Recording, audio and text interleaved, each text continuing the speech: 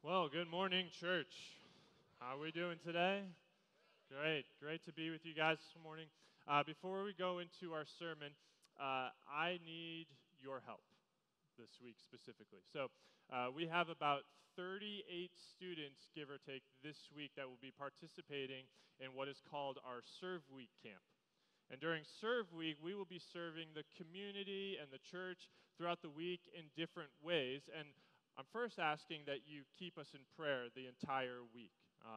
Working with 38 teenagers, I'm going to need a lot of energy, all right?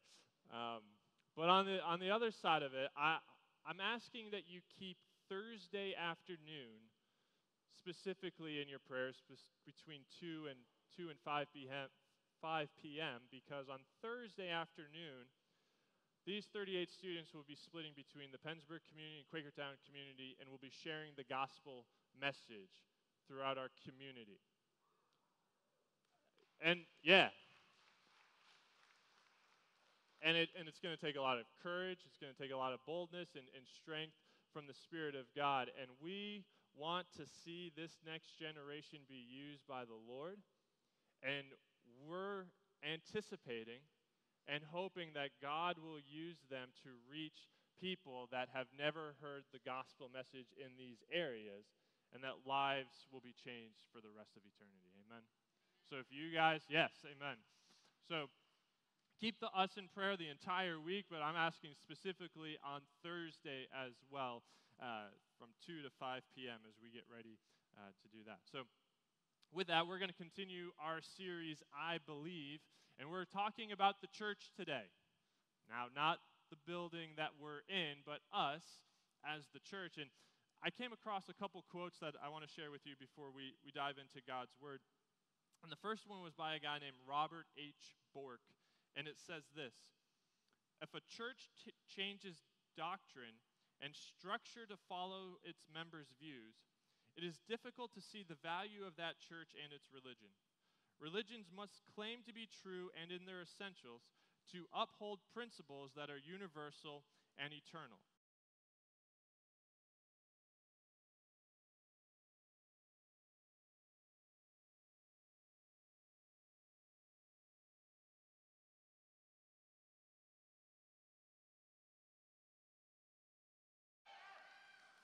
No church. There we go. Woo. No church that panders to the cultural climate deserves respect, and very shortly will not get respect except from those who find it politically useful, and that is less respect than disguised contempt. There was another quote by Timothy Whitmer, and he says this: the downward trajectory of culture standards places increasingly greater pressure on the church as it strives to maintain the clear moral imperatives of the Scriptures. I found those quotes convicting but also truthful, because I look at our culture today and people saying, well, the Bible is 2,000 years old, we need some changes, we're not to follow the Scriptures, and unfortunately there are some, quote, churches that are buying into this lie, and they'd rather pander to the world than live according to God's Word. But here's the thing. The church isn't ran by the culture. The church is ran by Jesus Christ. The church is ran by Jesus Christ. And the main point that I want us to talk about today about the church is that the church is composed of individuals who seek to glorify Jesus Christ. That is our mission. That is our responsibility as the church. Me, you, all of us, those watching online, those in Pennsburg. Our mission as the church, as composed individuals, is to glorify Jesus Christ. And so today, as we go into the Scriptures and seeing how the church is to function and glorify Christ, would you join me in prayer this morning that lives can be changed here today, and that we as the church can go out and be the church? So let's pray. Father, I thank you for today, Lord. I thank you that by your grace we had the freedom to gather here this morning, Lord God, as the church. Father, as we go into your scriptures and knowing that the church is your precious bride, Lord God, there is a way that you have called the church to live. There is a way that you've called the church to glorify you, Lord God. Holy Spirit, I pray today that you use me as a vessel to speak the truth in love today, Lord God, and that as we go through your word, we recognize how important you are, Jesus, to us being able to do what the church is called to do. I pray that we never lose focus on who you are, Jesus, what you have done for us, Lord God, and that we are called servants and children of the Almighty God. God, we thank you and we praise you in Jesus' name. Amen. So, what is the church? Let's just start there. What is the church? And sometimes people think that the church is just a building that we go to. And that's not true. As I said, that the church is us. It's us as the people. In Romans 12, starting at verses 4 and 5, it reads this.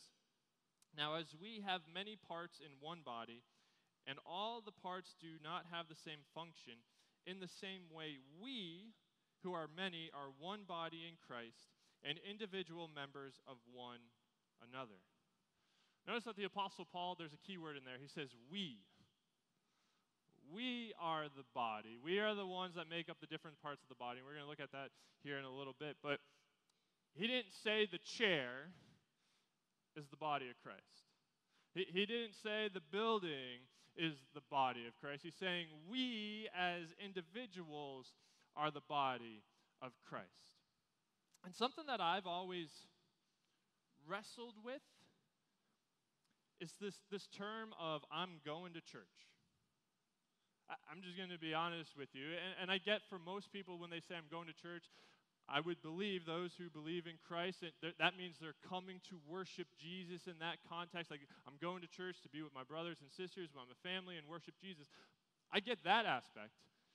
But there are some people when they say I'm going to church, and I'm asking, well, what does going to church mean to you? It could be, well, I need to get right with God this week so I'm good next week. Or I have to do my due diligence, or, well, it's just something we did growing up, so I'm going to continue just going to church. Listen, God called us to gather and worship his holy name, which is awesome. We should never neglect the gathering here like we are here today. But I need to remind us all that God didn't just call us to go to church. God called us to be the church. And so we must be the church. Yeah, I'm grateful that we can come here and gather. And, there's some of you guys I don't see throughout the week, and I'm excited, like, man, who can I talk to this week? What exciting stories can I, hear from this week and what's going on? But we're not just called to go to church. We're called to be the church and to glorify Jesus Christ. And there are 4 ways that I just want to briefly talk about that the scriptures show us on how the church is called to glorify Jesus Christ. And the first way is that individuals of the church keep Jesus Christ the head of the body. Individuals of the church keep Jesus Christ the head of the body. Colossians 1:18 says, he is also the head of the body, the church. He is the beginning, the firstborn from the dead, so that he might come to have first place in everything. And in Ephesians 4:16, from him the whole body, fitted and knitted together by every supporting ligament, promotes the growth of the body for building itself up in love by the proper working of each individual part.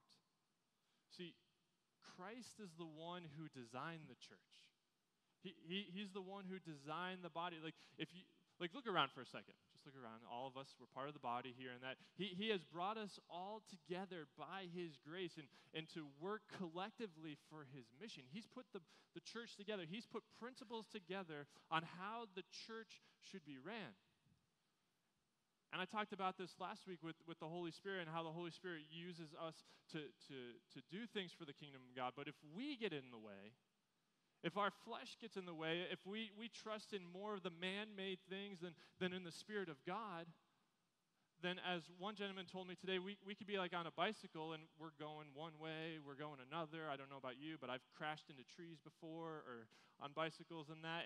And we seem to get off track. But when we keep Jesus at the forefront, when we keep Jesus at the head, we stay on the straight and narrow. We don't necessarily worry about what culture has to say. We don't necessarily think, well, do we have to compromise to what God's word said so that we can make everyone happy? Listen, not everyone's going to be happy with us. The world system will do everything that they can to rebel against God, to shut down God. But again, as I said earlier, cultural views should not be dictating how the church operates. Jesus Christ, the Messiah, is the only one who dictates how the church operates.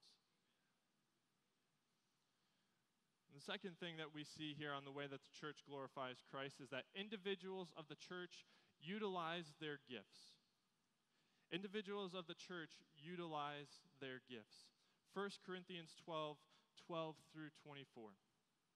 For just as the body is one and has many parts, and all the parts of that body, though many, are one body, so also is Christ. For we were all baptized by one Spirit in one body, whether Jews or Greeks, whether slaves or free, and we were all given one Spirit to drink. Indeed, the body is not one part, but many. If the foot should say, because I am not a hand, I do not belong to the body, it is not for that reason any less a part of the body. And if the ear should say, because I am not an eye, I don't belong to the body, it is not for that reason any less a part of the body. If the whole body were an eye, where would the hearing be? If the whole body were an ear, where would the sense of smell be? But as it is, God has arranged each one of the parts in the body just as He wanted. And if they were all the same part, where would the body be? As it is, there are many parts, but one body.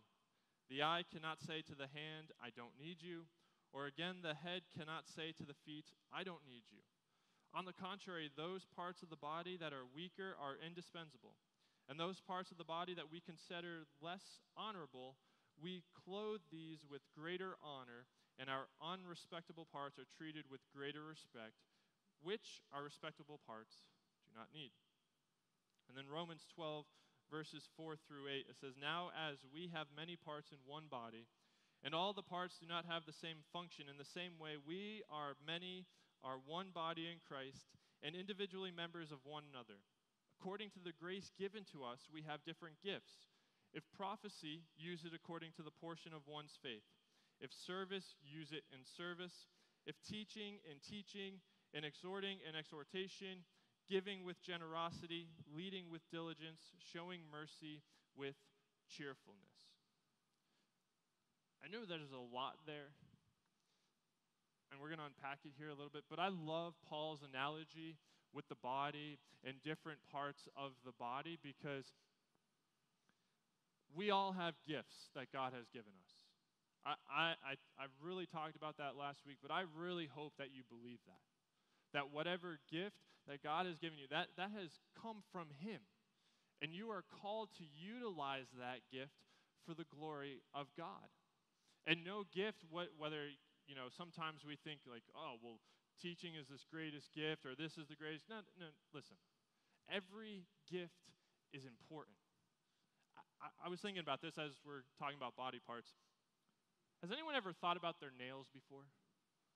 Now, I know women, you guys paint them most of the time and everything like that, but I'm sitting in my seat during worship and I'm thinking about this and I'm like, I don't often think about my fingernail unless I cut it too short. Anyone ever been there before? Right? Like, you're not too worried about your fingernail until you cut it too short or you don't cut it the right way, and then it hurts. You can't really pick things up. You feel like it's irritating, and then for 2 weeks, you're like, just fix yourself. But yet, because the nail is there, it protects the skin that's under there and so my fingernail has an important part to play. Without that, there could be infection. My finger would be hurting a lot and irritating. It would be hard to flip through. But it has a part to play.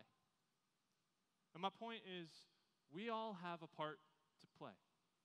And sometimes I hear this thing where like, I'm just a greeter, or I just pour the coffee, or I just.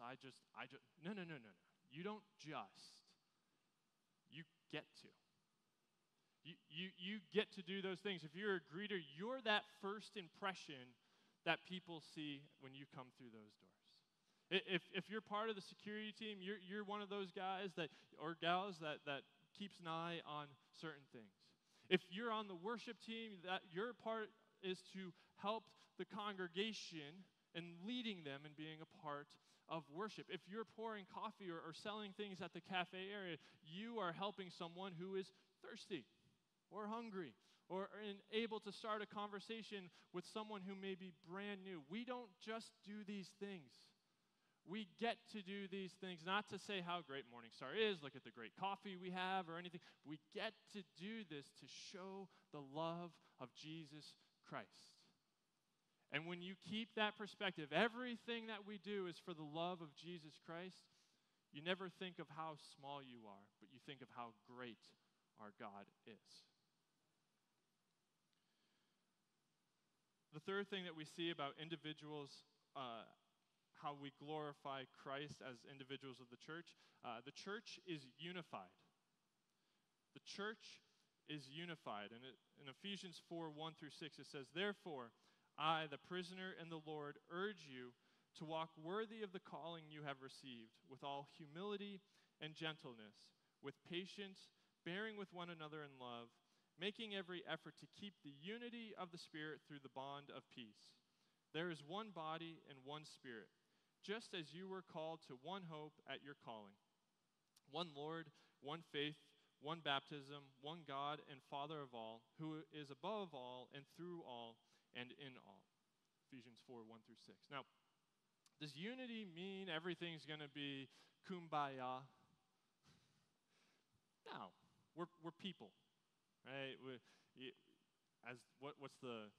Never mind. We have different opinions. We have different thought processes. We have different ideas. And sometimes those ideas can cause some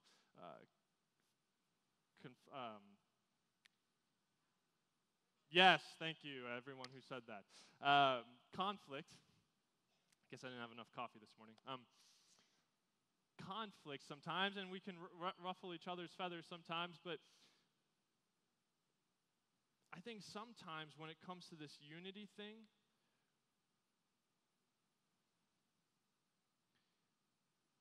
we try to be unified on smaller things that don't matter, and we forget that we need to be unified on bigger things according to God's word. And here's what I mean. At Morning Star Fellowship, we have a set of doctrines according to God's word. And these things here at Morning Star Fellowship, if you call yourself a member here at this church or you're all in for the church here, these are things that we as the body must be unified on. And the first one is that God is creator and ruler of the universe. He has eternal existence in three personalities, the Father, the Son, and the Holy Spirit.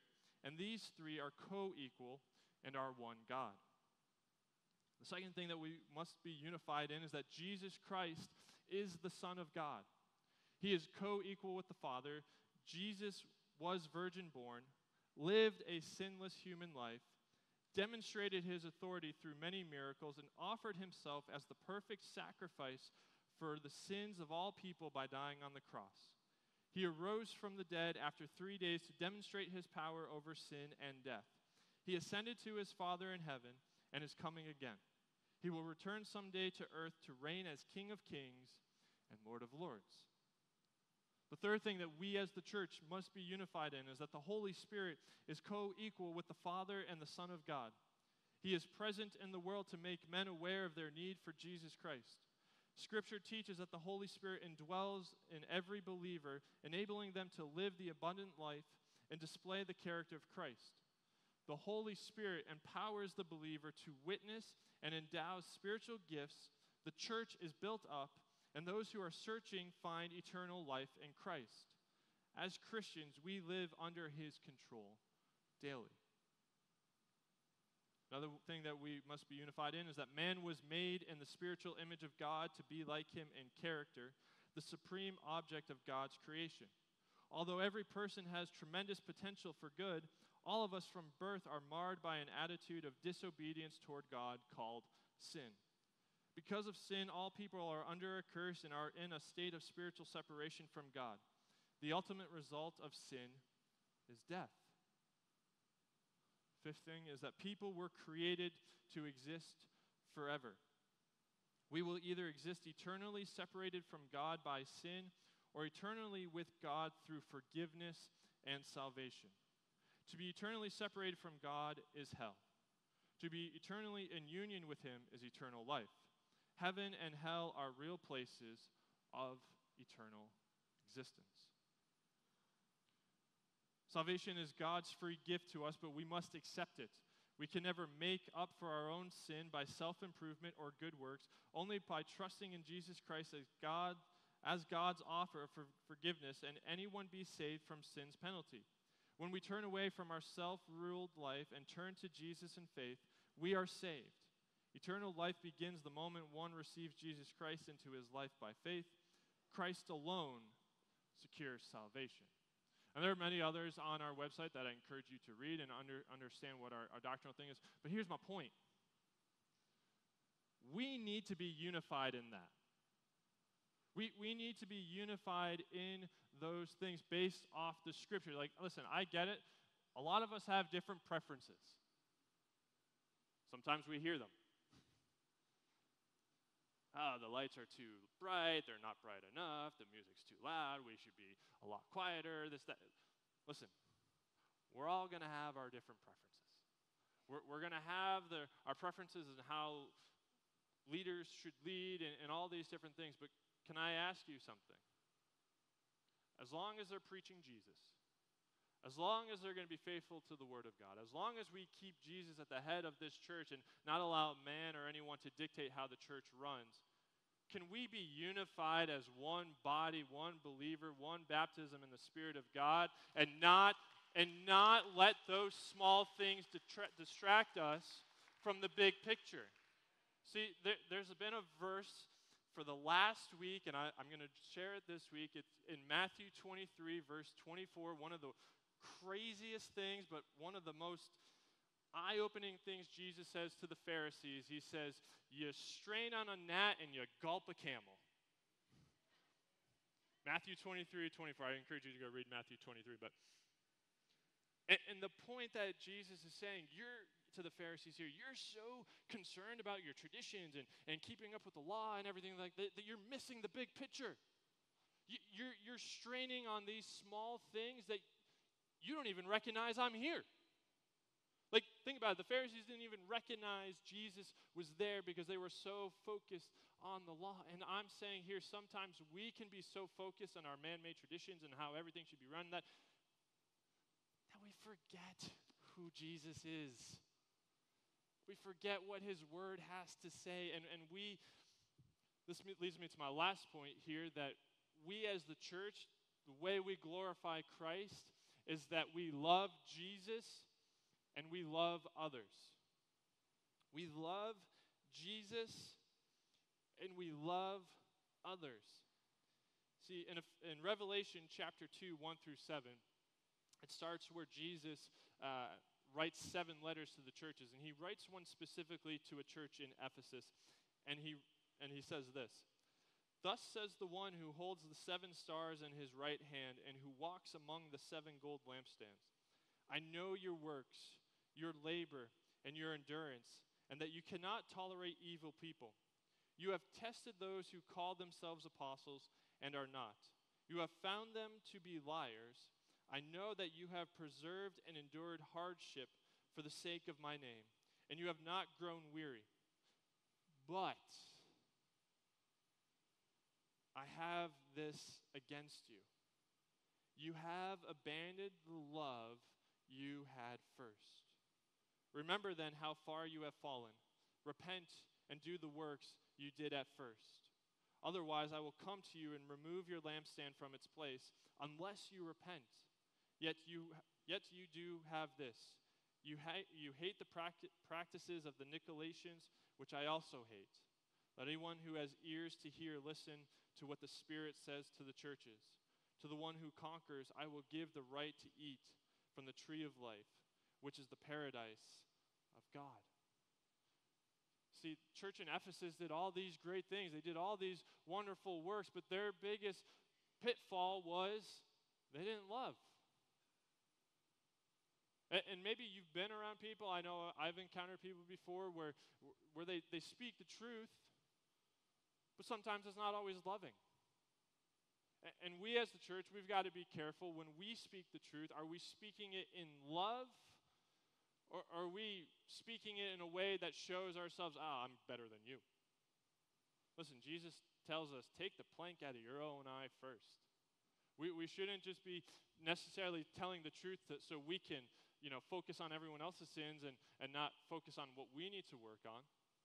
No, we need to take the plank out of our own eye first and then lovingly help those that have that same plank that we once had. And see, without the love of Jesus, everything else I talked about we can't do. If we don't love Jesus, we're not going to keep Jesus Christ as the head of the church. If we don't love Jesus, we're going to look at what we do as just, it's no big deal. It's a big deal. Eternity is at stake. See, who likes sports? Who likes sports, right? How many of you, when a sports team is in the playoffs or a finals or even in the regular season, I think football season is coming up here soon. Go Giants. Anyways, what happens if a team doesn't seem to be playing their part or the individuals on their team don't be playing their part? We're like, come on, man. You're being paid millions. Why just throw the ball or catch the ball, whatever sport it is. Hit the hockey puck.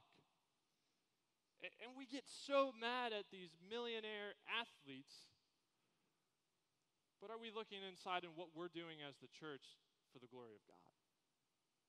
Right? Out of love, out of compassion, because at the end of the day, as I said, eternity is at stake. And our job as the church isn't just to come here, be, all right, yeah, I'm here and forget everyone else out there. No, we're supposed to love the people out there so they can become a part of this community, so they can have eternal life with Jesus Christ and not be in damnation in hell.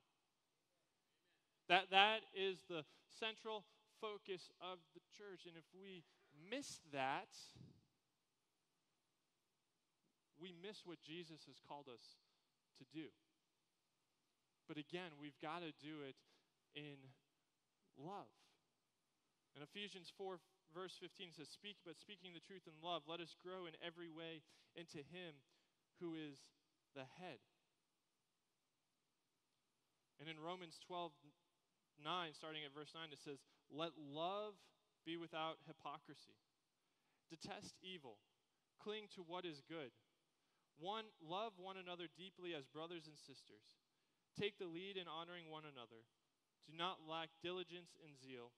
Be fervent in the Spirit. Just time out for a second. You know what that there means? I talked to the students about this, and I got really excited about this. That word fervent there means passion and excitement. Are you excited to be a Christian? Are you excited that Jesus Christ gave you eternal salvation? Are you excited to share the truth of who Jesus is so someone else can be joyful and excited and have that same passion?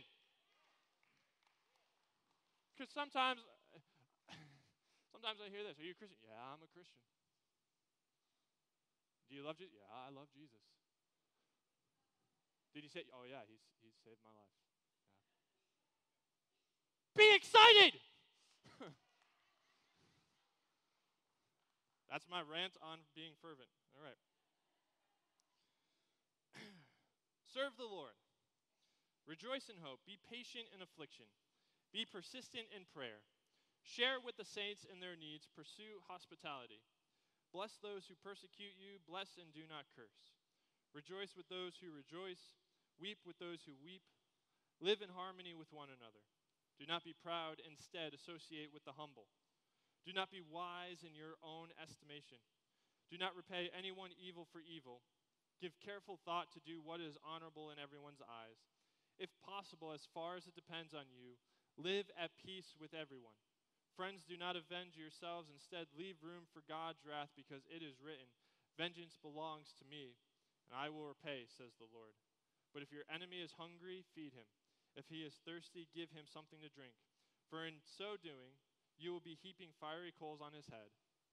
Do not be conquered by evil, but be conquered with good. See, love is more than just, well, I'm going to pick and choose who I want to love. You know, Fred over here, he's pretty easy to love. Larry, not so much. I'm going to love Fred and forget Larry. Sorry if your name is Larry. I'm not forgetting you. See, it's easier for us to love on those that we have some things in common with, personalities are similar, but it's a lot harder to love someone who may have different opinions of you, who have different personalities or quirks than you. But we just read here, Jesus tells us we are to love them.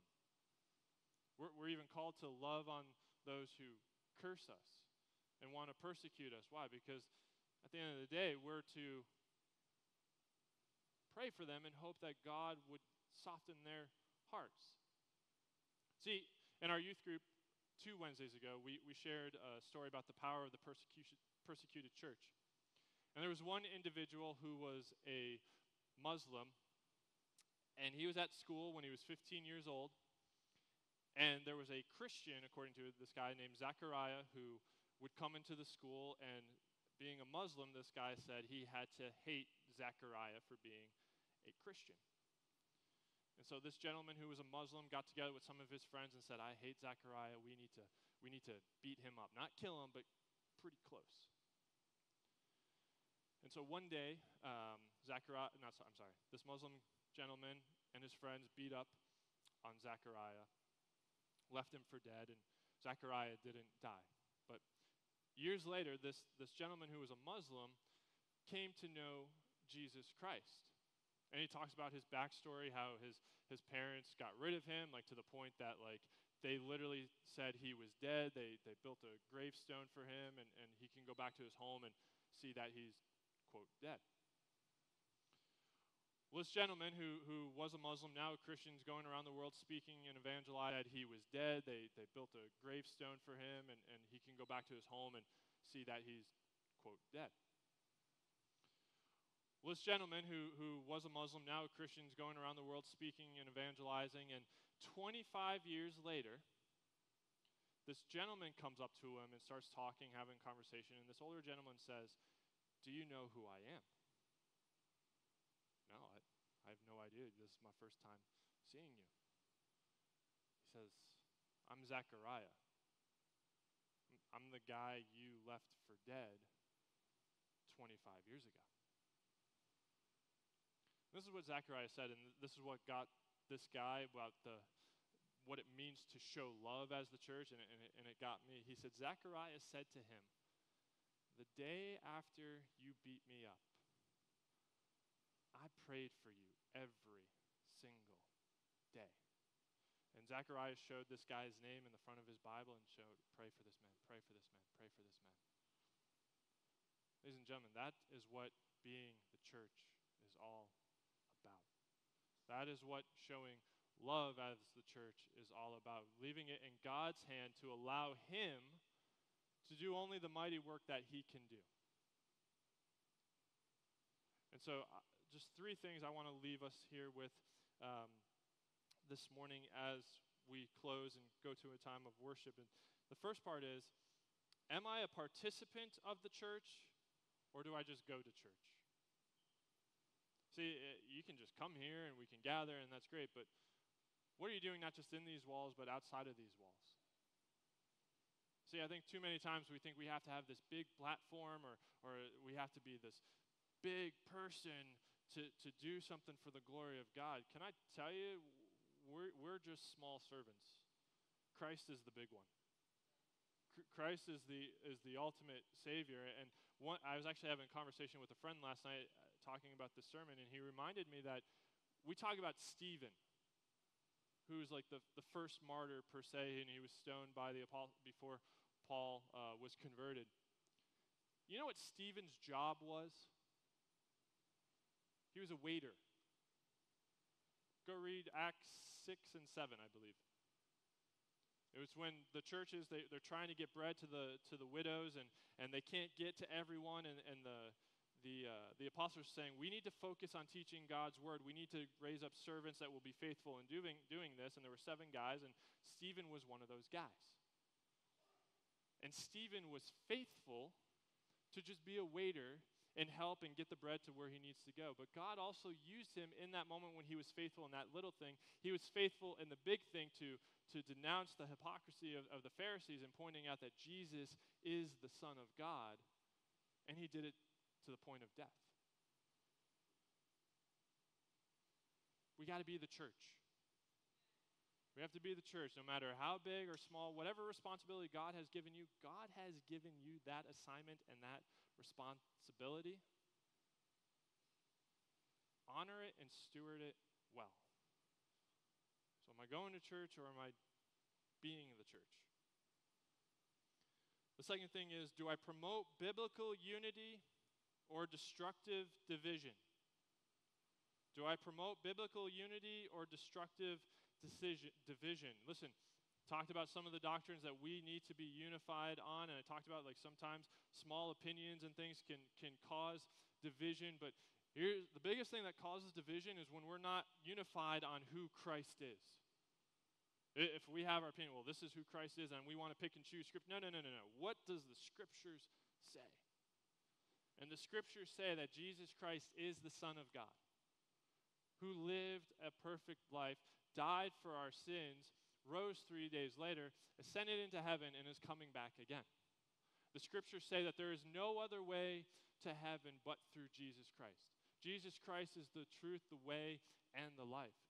Jesus Christ is the Messiah, not a Messiah or many other gods. He is the one true God. And we can never lose on that. And if we want to pick and choose or say, well, no, there's other gods and maybe there's other ways. No. We need to be unified in those things.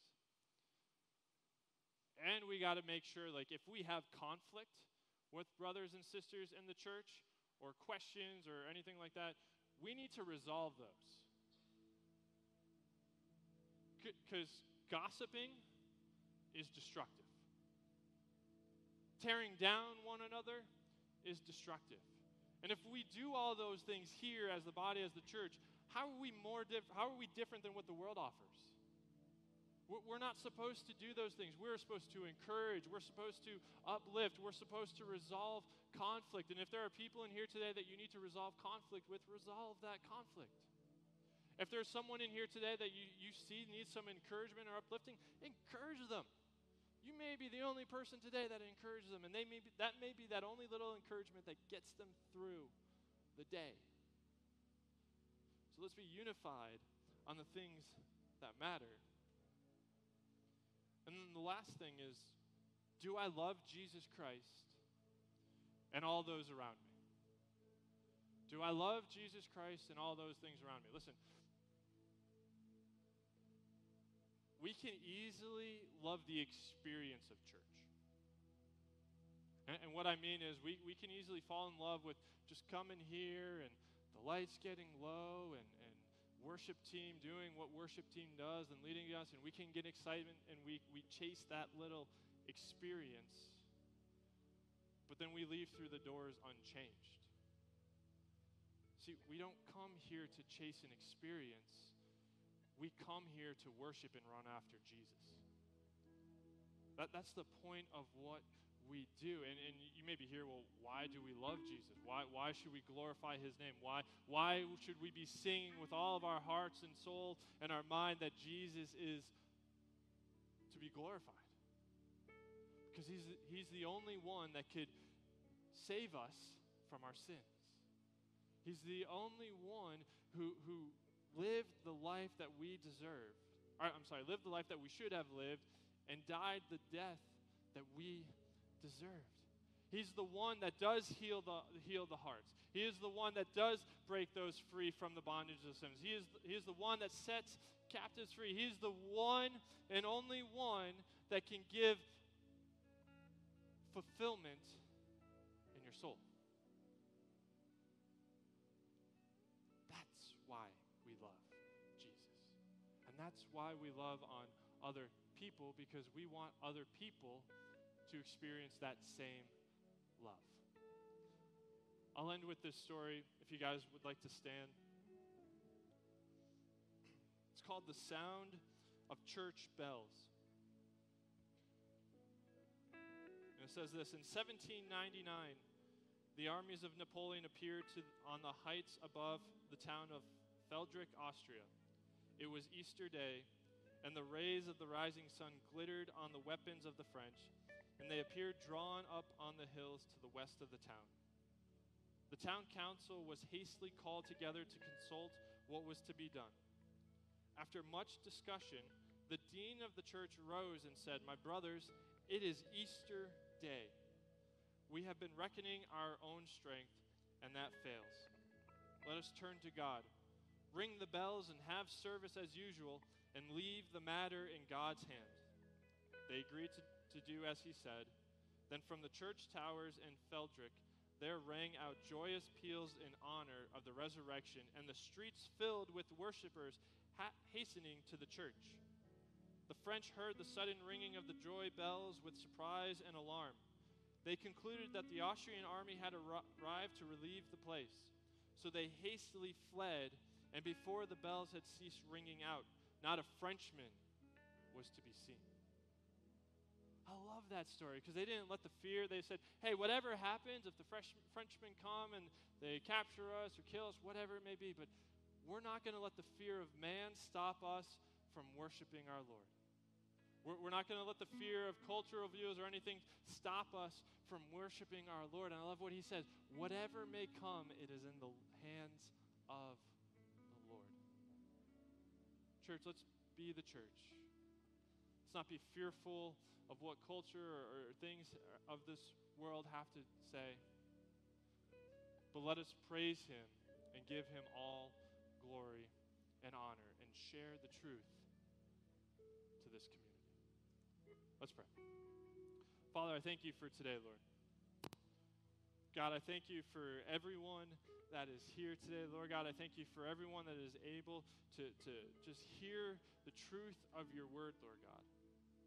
That you've called us to be the church. You called us as individuals of the church to glorify you, Lord God. To glorify your name by making sure that you are first in our lives in all things, Lord God.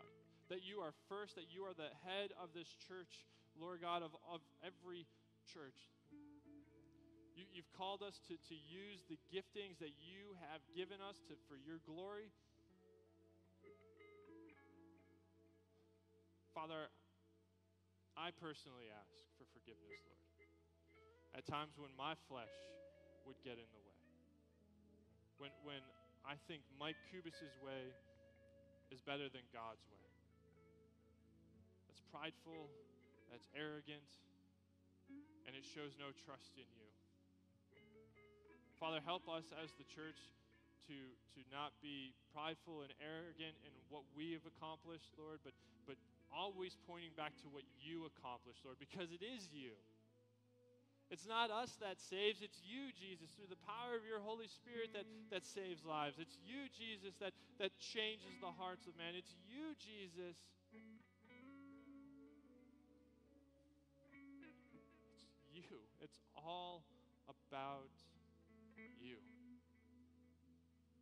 God, so help us as the church here at Morning Star Fellowship in Quakertown, in Pennsburg, across this country and across this world, Lord God. Recognize it's not about what we as humans do, but it's about what you as the eternal God does. And if we are faithful to you, if we are faithful to your word, if we are faithful to the direction that God is calling us to be, Lord, have your way. Father, help us break down walls. Help us break away idols and things that we think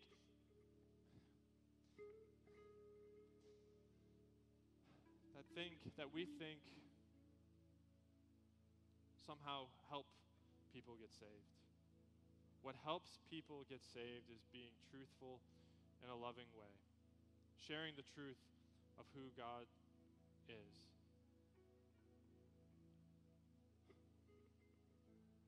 God, I thank you, praise you. We praise you. As we go into this time of worship, Lord God, if there's anyone here today who needs some prayer, who give their life to you for the first time, Lord, whatever it may be, Lord Jesus, would you prick their hearts, Lord God? Would you meet them where they're at, Lord God? And if there's a prayer that they need to say and a conversation they need to have with you in your chair, or if they have the courage to come to the altar, Lord God, have your way in them today. Have your way in this church, Lord God. Have your way in the church in Pennsburg, Lord God, and move in a way that we have never seen before, because we give you all glory and praise. In Christ's name we pray. Amen. So as we go into our time of worship, if you guys need prayer, and I'll call the prayer team up as well. If any of you guys need prayer for anything, please come up to the altar. We'd love to pray with you guys. God bless.